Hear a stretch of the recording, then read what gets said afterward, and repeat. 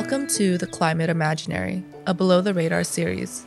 As we navigate our future within the ongoing climate emergency, we seek different frameworks to help guide our learning and our actions. In this series, we bring together guests from across artistic and academic disciplines to speak about their approaches in working in solidarity amidst the climate crisis. We feature conversations that range from the unique power of creative works to mobilize people, to the importance of collaboration and interdependence across fields. Hello, listeners. I'm Kathy Fang with Below the Radar, a knowledge democracy podcast. Below the Radar is recorded on the territories of the Musqueam, Squamish, and Tsleil-Waututh peoples. On this episode of Below the Radar, our host Am Jahal is joined by Karenna Gore, founder and executive director of the Center for Earth Ethics at Union Theological Seminary, and author of the book Lighting the Way. Together, they discuss the collective problem of climate change and the role of interfaith dialogue in the environmental movement. We hope you enjoy the episode.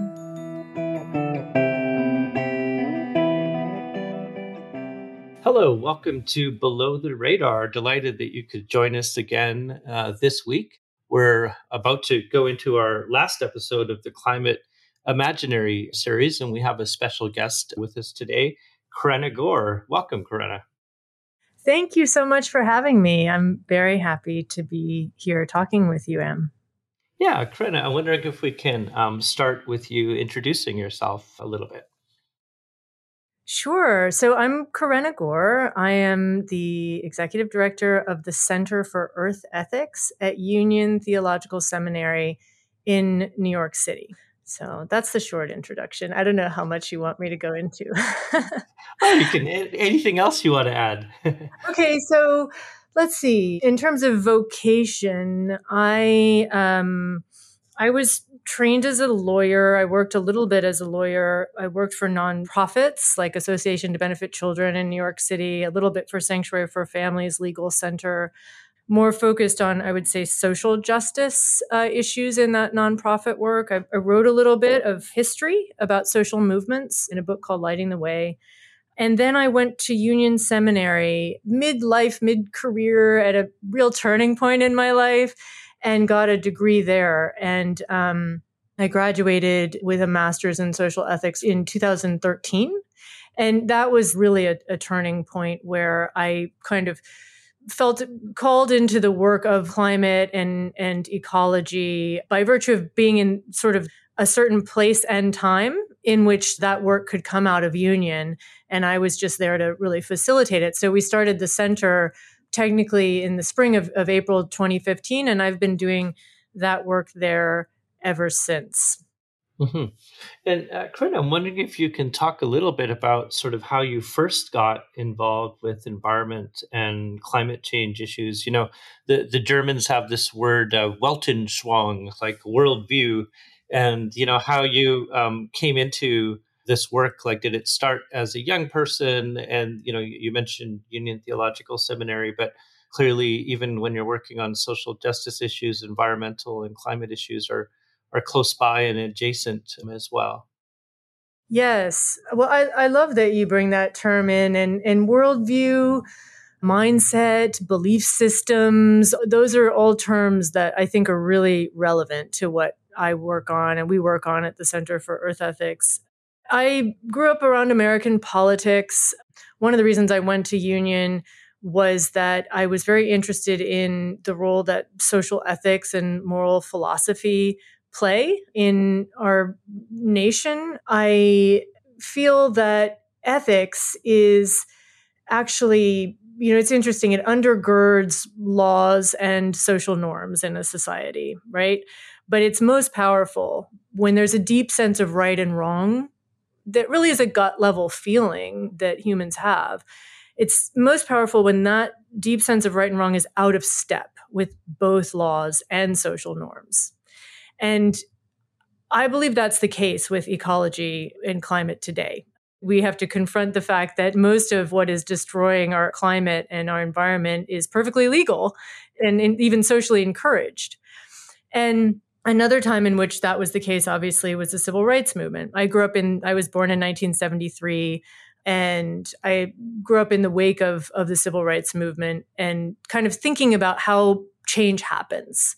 And so to change laws and social norms, there was an effort in that movement to draw deeply from faith traditions. And that it's obviously and particularly the Black church and the power of the Black church, is a whole topic in and of itself.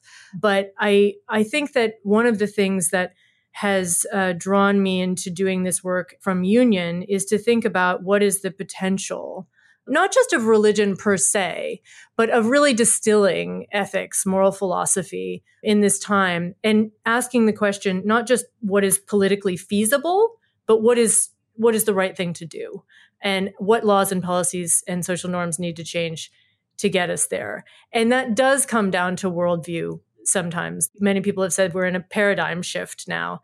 And I think that's true. And it is really exciting to be a part of that happening in so many ways. And I know you've written about that and really happy to discuss more.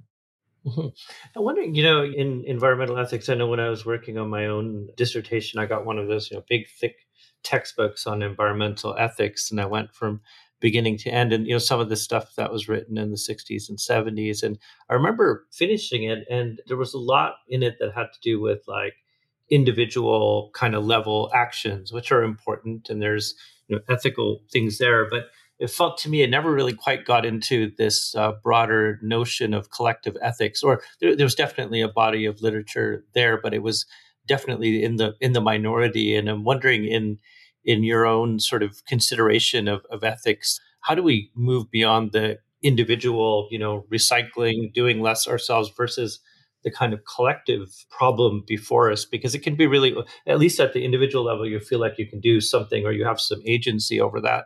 On the collective level, you're coming up against systems of power and other things that feel like are out of one's hands, Yeah, that's such a good question. Martin Luther King famously said that, rather than throw a coin to a beggar, you need to take down the scaffolding that produces the beggars. Something like that. I'm sorry to paraphrase. And then there's another voice, Dom Helder Câmara of Brazil comes to mind, who said, when I give food to the hungry, they call me a saint. When I ask why they're hungry, they call me a communist. And both of those really represent that thought that this is a systemic problem, that when you're doing, in this case, they're talking about individual acts of philanthropy, but it can also be applied to the idea of individual acts of changing your light bulbs and composting and so on, when in fact, this is a massive systemic problem that needs to be solved. I think that it's important. I find there are a couple of sort of dialectics. If I'm misusing dialectic, you're the one to correct me, okay? But here's how I'm trying to use it. There are kind of like two poles that people seem to veer between in the climate conversation. And sometimes it's about the kind of optimism and pessimism. Like people say, you're scaring people. It's too much fear.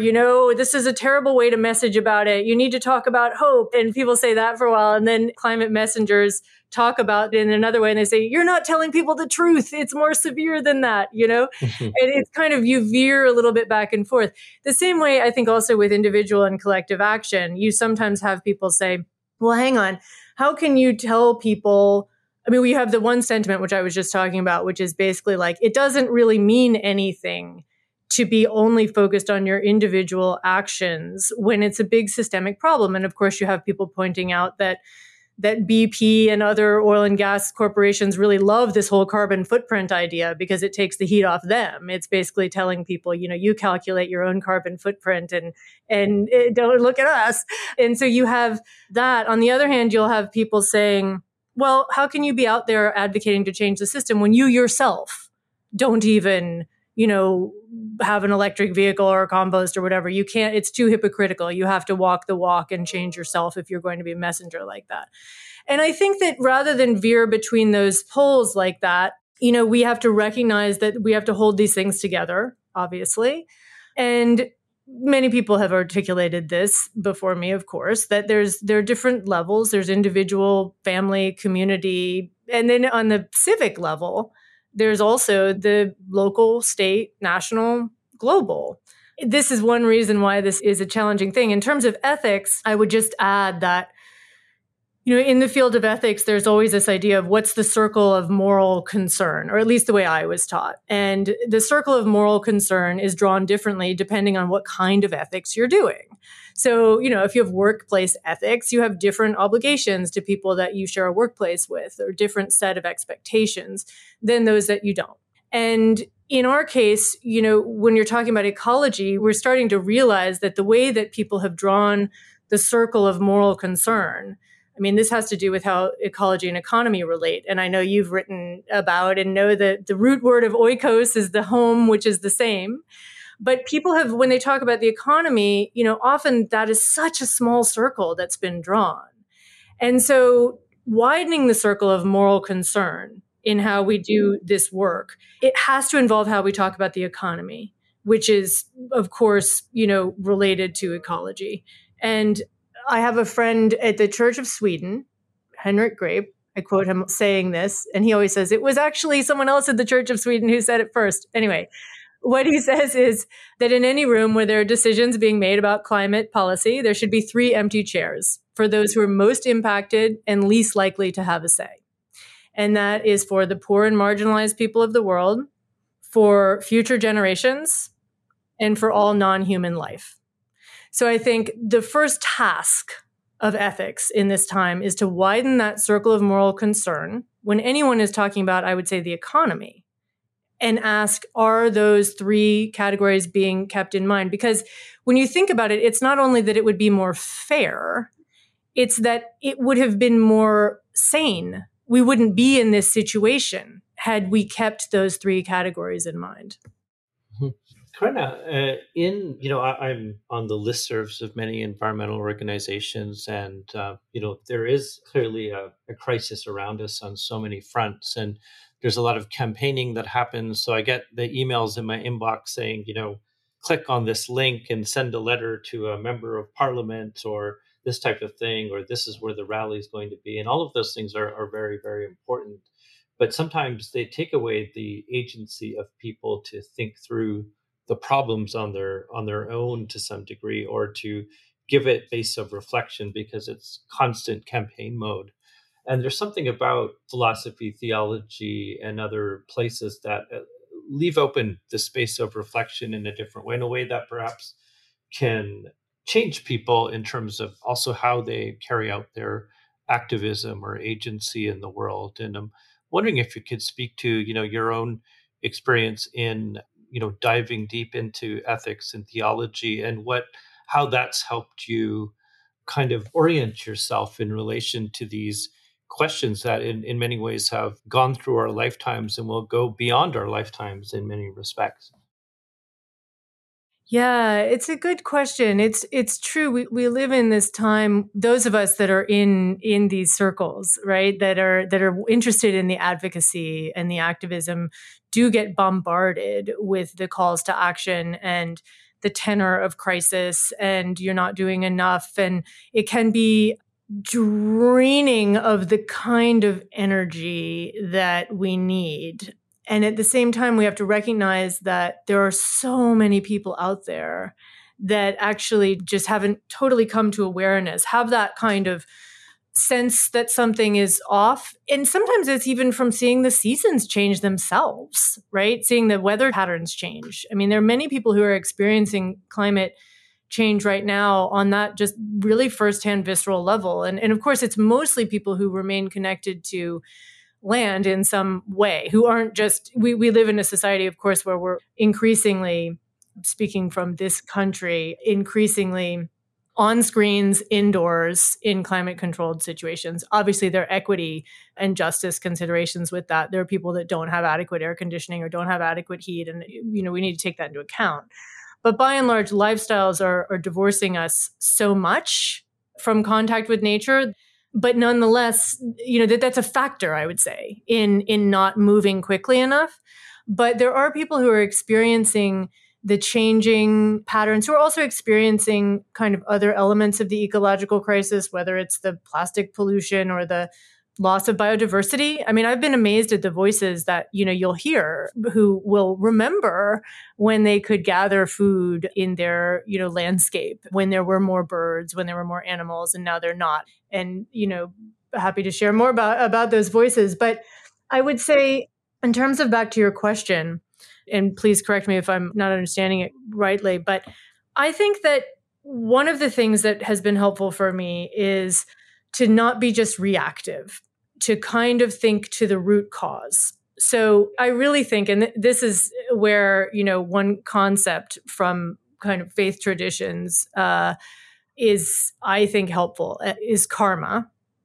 I wouldn't pretend to be an expert on it. And I'll readily say that although I have, studied some with those that come from Hinduism and Buddhism and talk about it with more wisdom than I do, that this relationship of cause and effect is actually really important for us right now as something we need to learn as a society. And through this climate conversation, it's particularly important. So a lot of activism can sometimes feel very reactive, just reacting on the level of effect. And I think when we go to a deeper level of cause, we get to what you said before, worldview. We get to belief systems. We get to an understanding that in some ways, the world that we have around us reflects the thought forms that are dominant in human society right now. I mean, actions, of course, yes, but even thoughts, even the way we talk about wealth or worth or success, and the way that people are constantly sort of echoing that around dinner tables, in cocktail conversations or whatever, has fallen into this mindset and worldview that does not count the things that are not monetizable, are not commodifiable.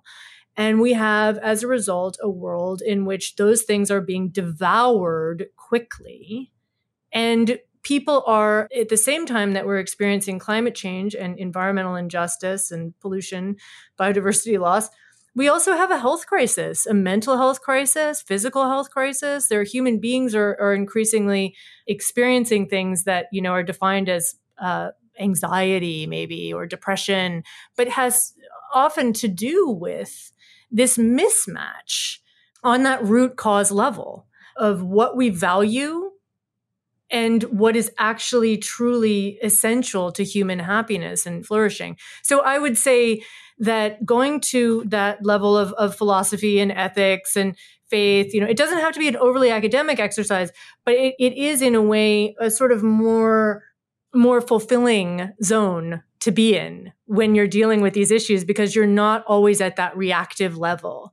You can start to be in a place where you identify the root. And then there's a little bit more of a room for compassion with ourselves, with our neighbors, with people, who are still in that reactive zone. Of course, I'm not saying I never am. I go in and out of it all the time. But there's more compassion with that, to understand that there's deeper work that we all need to do together. One of the things I find really interesting about interfaith organizing and others is that, out of the sort of progressive left communities that I come from, there's certain types of coalitions that are formed in particular communities with land defenders, indigenous communities, and others. But working with interfaith groups can sometimes be a challenge for historical reasons and colonialism, like all sorts of aspects of baggage that relate to the church or religious traditions in various ways. And at the same time, if we're going to take risks with larger coalitions in order to work for the types of change that are going to be more durable in the future, I'm wondering if you could speak to, what you found fascinating and interesting and exciting about working with interfaith communities around climate questions. Well, thanks for that question. We actually, before the Center for Earth Ethics started, it grew out of a conference, actually, when I called Religions for the Earth, which was really about interfaith work on climate. And it was about, internal work within religious traditions and communities, but also what can be gleaned from interfaith dialogue. And so I really love that, that whole field. And one of the interesting things is that, you can distill what is held in common across religious traditions. And that's really important because, of course, this can bring us together. I mean, we're all in the bodies that breathe air and drink water and eat food nourished by soil and need sunshine. I mean, it's so basic, we forget, but it can bring people together. And there are many, organizations like EcoPeace Middle East, for example, that talks all about that and has a Jordanian, Palestinian, and Israeli director and talks about how the water of the Jordan River, this brings people together in a way that nothing else really can. And so there's the thing about what do we share, and the idea of looking out for the more vulnerable, that there is something sacred about, of course, creation is a bit more on the Abrahamic side of understanding than it would be for Indic or East Asian or some indigenous traditions. But that nature, creation, ecosystem, biosphere, that there is something beyond human apprehension about it that is in the realm of sacred. There is something larger than ourselves as humans involved here that deserves our reverence. And that itself is quite powerful. But also the differences are interesting. So sometimes you don't think about your own assumptions until you're really talking to somebody who, through the difference, reveals them, right? So even if you're talking about people who have different views of whether there's an afterlife, is there a heaven and hell, or is there reincarnation? How does that relate to also the teaching and then the indigenous teachings of 7 generations from now? Make every decision now with 7 generations ahead in mind. These are different ways of conceiving of that one empty chair, we talked about before, the future generations. We can say future generations and everybody has a way of receiving that. It has moral charge to it, but why? Why? How do we really conceive of that? And when you're doing interreligious dialogue and you realize that there are whole communities and traditions that believe in reincarnation, how does that change the way that you would think about future generations? And it can help to tease out the moral dimensions of that whole category of moral concern. So that's just one example. I mean, there are others, of course, and I think that when we had this conference, Religions for the Earth, somebody said at one point in the group discussion, in the past, because they'd of course been to other conferences about this topic, they said, in the past, I feel like it was about tolerance and we needed to tolerate each other. And now I feel we need each other. And I think that sentiment was, in this conference, was before the Paris Agreement. It was at a time when there was almost nothing to hold on to at all about are we going to be on the road towards a resolution that will avert the worst case of catastrophe. So this sense that, on some level we have to understand as human beings, we live in a mystery beyond our understanding. Mm-hmm. You can have varying degrees of certitude in any faith tradition, but almost all of them allow for moments of doubt, for moments of mystery, for moments of, they call it apathetic understanding. And I think that is something that can bring us to that place of humility that we actually need towards the natural world. And it puts you in contrast to a more secularized, more materialistic, mechanized, industrialized, objectifying kind of ethos that really has human hubris driving it, that doesn't take into account that mystery. And that's the one that is almost behaving like a cult, because how can it be that we would allow as a species ourselves to destroy our own habitat? It's a kind of maniacal, cultish worldview that insists that humans are at the top of the pyramid and that, we can somehow manage this. And if it becomes a problem, we'll just invent some new technology to suck the carbon and reflect the sunlight back out. And it's really so the interfaith dialogue in a way just takes you into another place, which I think, can actually be more in line with science, almost ironically, because it takes into account that we don't know everything. And the scientists, including Brian Greene and other, astrophysicists, and will say much of the universe is dark matter. There's so much we don't know. And there's so much we don't know about the interrelated web of life. So there's a lot that we can gain from interfaith dialogue. And it's just a pleasure to do that work. Yeah, and I agree with you. The geoengineering gods of today won't save us, that's for sure.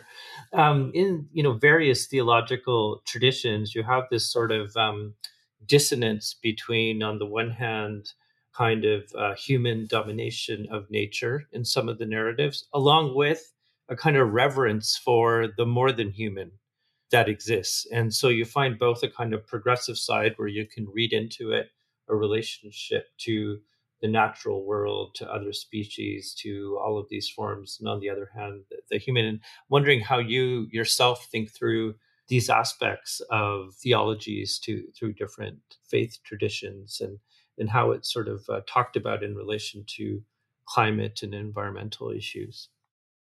Well, so I was raised Baptist, so Protestant Christian roots, and very much raised in a church that had a male creator that created all. And I didn't really think about the ecological implications until later, but the idea of dominion from the book of Genesis was repeated over and over. And it is powerful. At the same time, I studied American history, and I know, as many of us do, how deeply that was embedded in the people who came from Europe and settled and forged this country. There was talk of it being the new Israel. There was echoes of the book of Genesis and Deuteronomy and in a lot of what early Americans talked about as they were understanding what one Puritan minister called the quote errand in the wilderness, that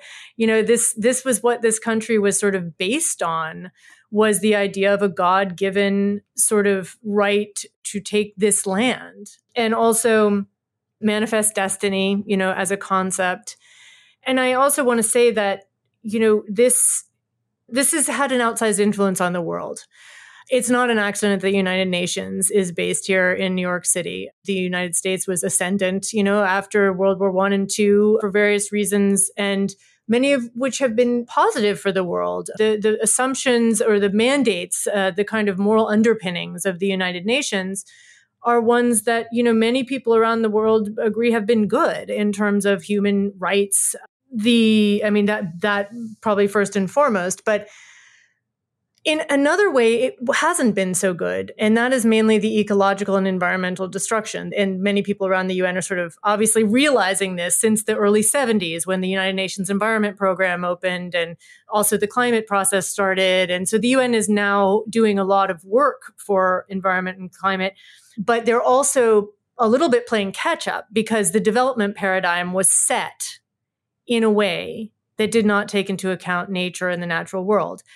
And to bring it back to your question, I think that there's a kind of sometimes missionary tone in development, right? That also almost has echoes sometimes of that dominion idea. So I believe that theological interpretations are very important in how we got to this point.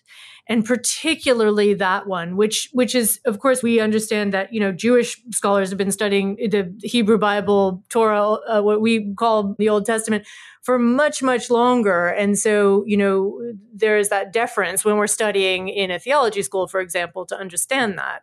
But it's also true that the way that those texts have been interpreted not just through Christianity, but through empire and colonization.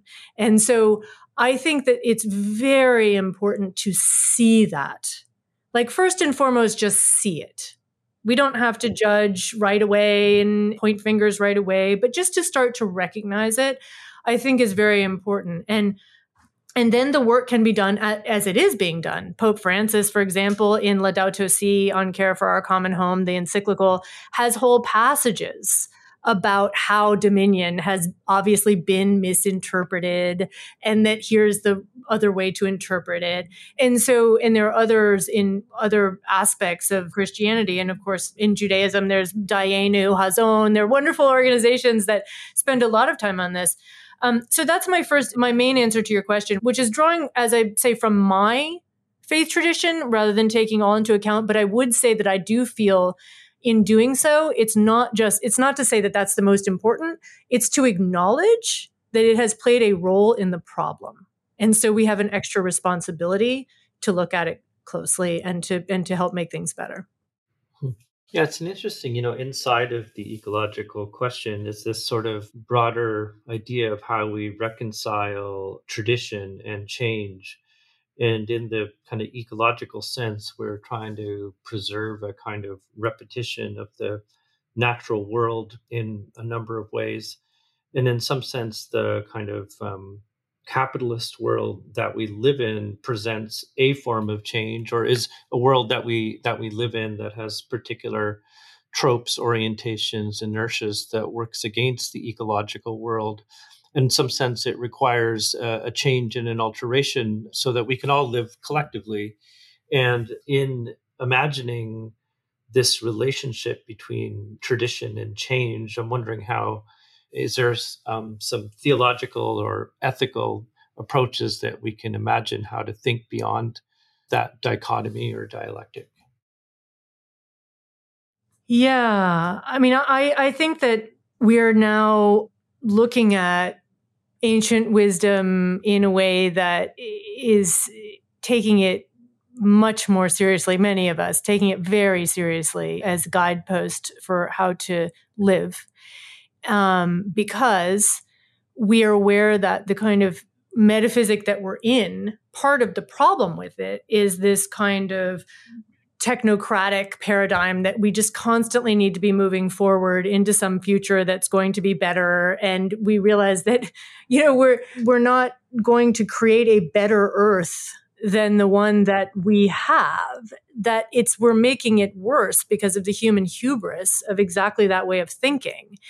And if we look back, one of the other things about faith traditions is that they were all forged in a time. I mean, not all of them, there are new religions, of course, but the major world religions, as well as all indigenous traditions, were forged in a time before electricity, production, consumption cycles, global capital trade patterns, in most cases. And so to look at what constitutes a good life in terms of those ancient traditions is in some ways a balm for some people. It feels more calming in a time when we have, I think we can't, we have a tendency to say, oh, well, there's always been new things, right? The printing press, for example, people objected to that. Well, and go through and sort of put everything in that category as if anyone now who exhibits some concern about where we're going with artificial intelligence or solar radiation management is somehow some kind of Luddite that would have objected to the printing press or the light bulb or something.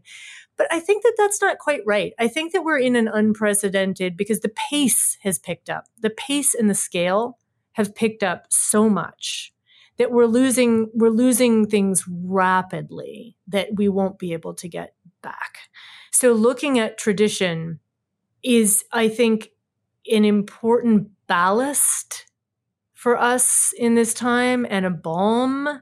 That's not to say that it's always good. I mean, obviously around the world, there are places where people are hampered and held back and oppressed by tradition, and power uses tradition sometimes. But in our case, I think, to continue power imbalances. But in our case, I sort of, meaning in this society that I'm speaking from, I actually feel like the kind of neoliberal ethos of that what the market dictates is always best, that new technology is going to somehow save us, that it's all moving in this direction and you just have to have faith in the invisible hand of the market and so on. That itself, there's a real need to push back on that and to see that it's in ancient traditions and in wisdom and ethos that people have valued the things that aren't commodifiable and monetizable. So did I answer your question at all? Yes, absolutely. Absolutely.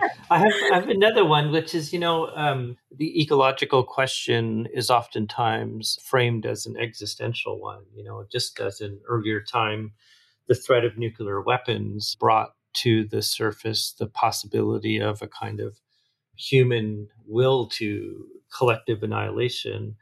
With the challenge of the climate emergency, there's something to the temporality and the duration that it plays out over a long period of time, even though, in some instances, in BC where I am, we had major flooding. We had an entire town burnt down. We see all the global news in Pakistan, 15 million people displaced through flooding and climate-related things. So in some places, it's very much immediate, but in other places, life goes on and it carries on until we reach other tipping points. And I wonder if there's a way that you think about time in relation to this crisis, or is there ways that theological traditions do that can help us make sense of this?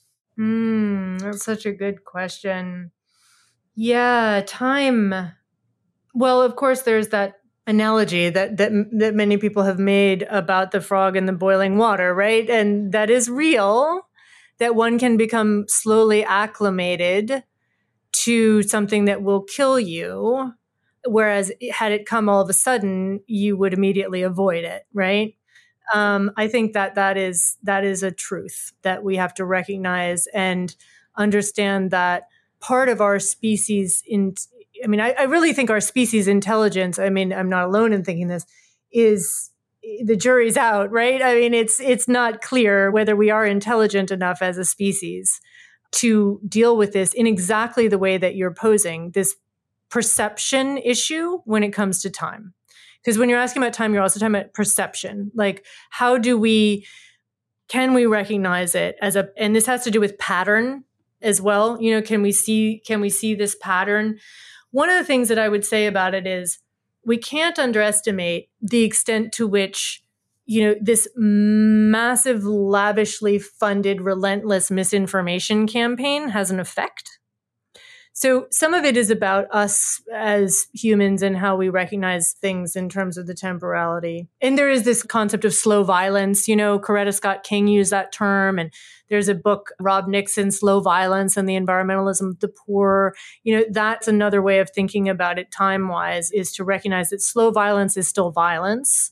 But we have to recognize that this misinformation that's coming at us and coming at people in various forms. So it comes at people in terms of advertisements, messaging through whatever their consultants are up to put it in this, that, and the other, the philanthropic channels that sort of, that throw crumbs from the profits, of oil and gas, in order to buy good PR and to really influence narratives that will kind of prevent us from seeing what is happening over time is very real. And then, of course, at the other levels of lobbying, it's very real. So I don't want to let that part off the hook. I think we have to recognize that. And there is, people really, just in the past couple of years, I would say one of the biggest things to celebrate right now, climate movement-wise for me, is the extent to which the United Nations, the Secretary General Antonio Guterres, I think is fantastic.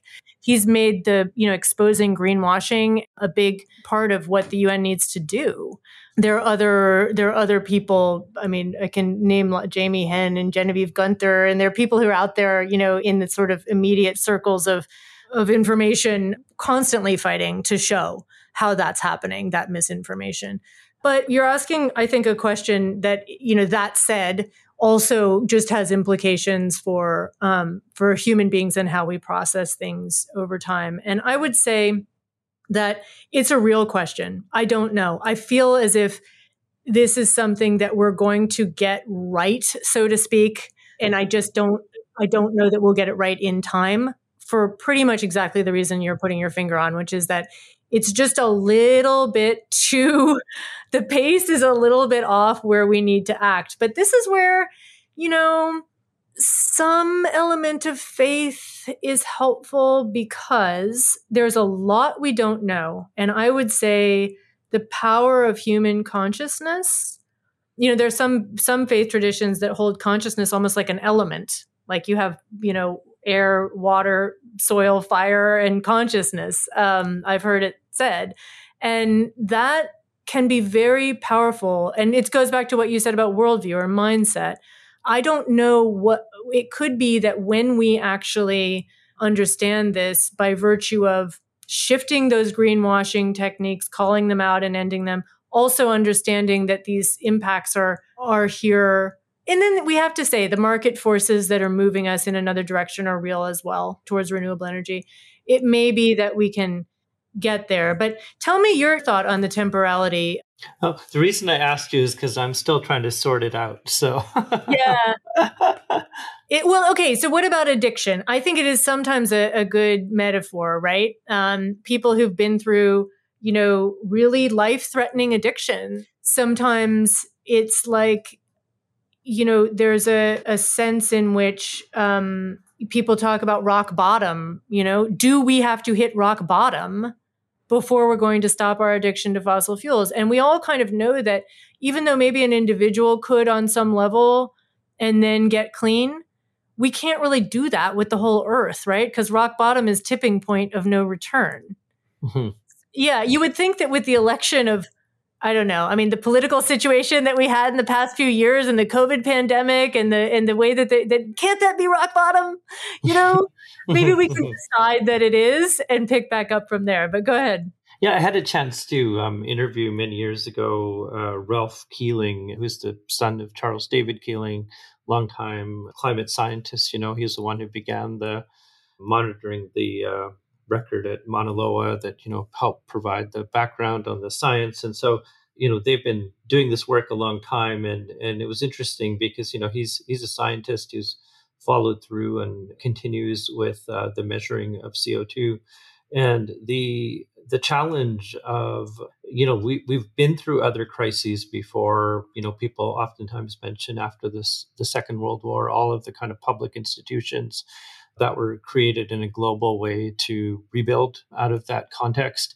And so the institutional memories are there in terms of how acting in a collective way, whether it's at the nation state or global level. Seth Klein here in BC has written a book called The Good War, which was about taking the notion of mobilization that happened during the Second World War, putting it into a different context and inertia. And so the political will in mobilization is kind of the space where that may need to happen. And we've seen it during the pandemic as well, where state systems were mobilized in a particular way. And so, and one of the things he mentioned was that, it's almost, he felt as a scientist who'd followed various administrations through time, to say that things almost have to get worse before they get better, because the emergency style intervention hasn't sustained or remained durable as a policy direction. I was going to ask you, Corinna, about, I haven't really gotten around to talking about your work at Union Theological Seminary, but, what are some projects that you're excited about in the near future or you're working on currently? Because I'd love to give you the space to be able to share that with our listeners as well. Oh, thanks so much. Well, we work in 3 different ways. We do some education, some convening, and some advocacy or movement building. And we're based at Union Seminary. So it's really a blessing to be able to work with seminarians. There are many interesting people that come through Union as students. And we've been workshopping some courses over the years. And the idea with that is that, we really like to have, it's not ivory tower, it's more trying to be accountable to what's happening on the front lines and the grassroots, and bring those voices into the classroom and bring the classroom out there. So that's been exciting. I'm co-teaching with Liz Theoharis and Kelly Brown Douglas next semester, and they're both extraordinary and based at Union. Reverend Dr. Liz Theoharis is the co-chair of the Poor People's Campaign, a national call for moral revival, alongside Reverend Barber. And so I'm really excited to be teaching with her and with Reverend Dr. Kelly Brown Douglas, who's a womanist theologian who studied with James Cone and is also, the head of Episcopal Divinity School at Union. So we're going to talk about the ways that race and gender intersect with both economy and ecology, and bring real movement leaders into the classroom and try to bring some of the ideas and scholarship that's happening inside Union and in the academy in general out into the field as well. So that work is important. We've also been trying to sort of forge new ways of working outside, like turning both churches and classrooms inside out so that people are in forests and at bodies of water. And that is, of course, there's so much hunger for that right now among people who are called to ministry in this time of ecological breakdown. And so we're doing some of that. We've done some convenings. The last one we did was about freedom of religion or belief. So that's a mandate in the UN. There's a special rapporteur for freedom of religion or belief as applies to indigenous peoples. And there was a report that Professor Ahmed Shahid did about that topic. And we had a convening at Union where he presented the report. Actually, it had been presented to the United Nations just the day before. And then we had indigenous respondents talk about what elements of their ways of life and cultures, what elements or dimensions have to do with what many would categorize as religion, spirituality, belief.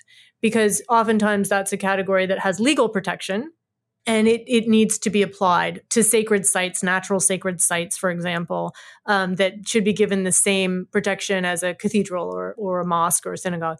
So that was an interesting convening we had. And then we do advocacy and activism work in various ways. You know, we had folks at a march in New York for the Climate Leadership Community Protection Act. You know, that's a state level piece of legislation in New York State, which is, you know, various levels we have to work for these changes. And we also are working at the United Nations level. And one thing that we're doing there, I'm very excited about the work that we've done convening dialogues, which it can lead to action. Sometimes it, you know, as you know, from what you do, ideas matter, right? Talk matters. And so my colleague, Andrew Schwartz, along with our colleague Gopal Patel, have taken the lead on, the UN has a decade on ecosystem restoration. And we have done a series about the role of values, culture, and spirituality in ecosystem restoration. And so what is so exciting about that is that we're living now in a time in which more people are doing this, recognizing the need for this kind of work. But sometimes it's a little bit top down, kind of like think about how people are doing offsets, you know, like, oh, we're going to plant like 500 trees or thousands of trees and take care of it. And then we can keep polluting, right? And in fact, sometimes those projects, tree plantings, they don't take into account what kinds of trees, is it appropriate to plant them there? What else is there? What does the local community think about it? And so we're emphasizing that ecosystem restoration needs to be bottom up, not top down. It needs to be taking into account that actually that relationship between humans and nature is the most precious resource right there. And if we can have local communities and their culture, values, and their spirituality come into play, and this is true, you know, there are areas in this country where this is obviously true, the Colorado River Basin, and I mean, I know you've written about tar sands. There's so many places in which there needs to be healing of landscapes that involve healing of human relationships as well. It's also true, we did one of the consultations on the River Yamuna in India, and how, you know, elements of spirituality have often been sort of crowded out by development, where, you know, people's connection to that river hasn't been as strong because of the development. And how do we make sure that development models take into account the value of values, culture, and spirituality? So I'm very excited about that work and really appreciate you asking. Yeah. Is there anything you'd like to add, Corinna? No, I'm grateful for the chance to have this conversation. I know you have really thoughtful listeners, and I've listened to some of your other programs. So just to sort of greet everybody listening and say what a pleasure it is to be in community with you all. And if you want to learn more about us, you can check out centerforearthethics.org and sign up for any of our newsletters. We have events online every now and then, and we would love to stay in touch with everyone. And thank you so much, Am. Yeah, Corinna, thank you so much for joining us. It's been a real pleasure. Look forward to seeing you in New York sometime in the new year. And we have to figure out a way to bring you out to Vancouver, because I think people where I live would have a lot of time to come and listen to what you have to share. So thank you so much for joining us on Below the Radar. Thank you. Below the Radar is a Knowledge Democracy podcast created by SFU's Van City Office of Community Engagement. This has been our conversation with Corinna Gore. Head to the show notes to read up on some of the initiatives and examples mentioned in this episode. Thanks again for listening, and we hope you enjoyed our Climate Imaginary series. Make sure to check out the previous episodes if you haven't already, and we'll catch you next time on Below the Radar.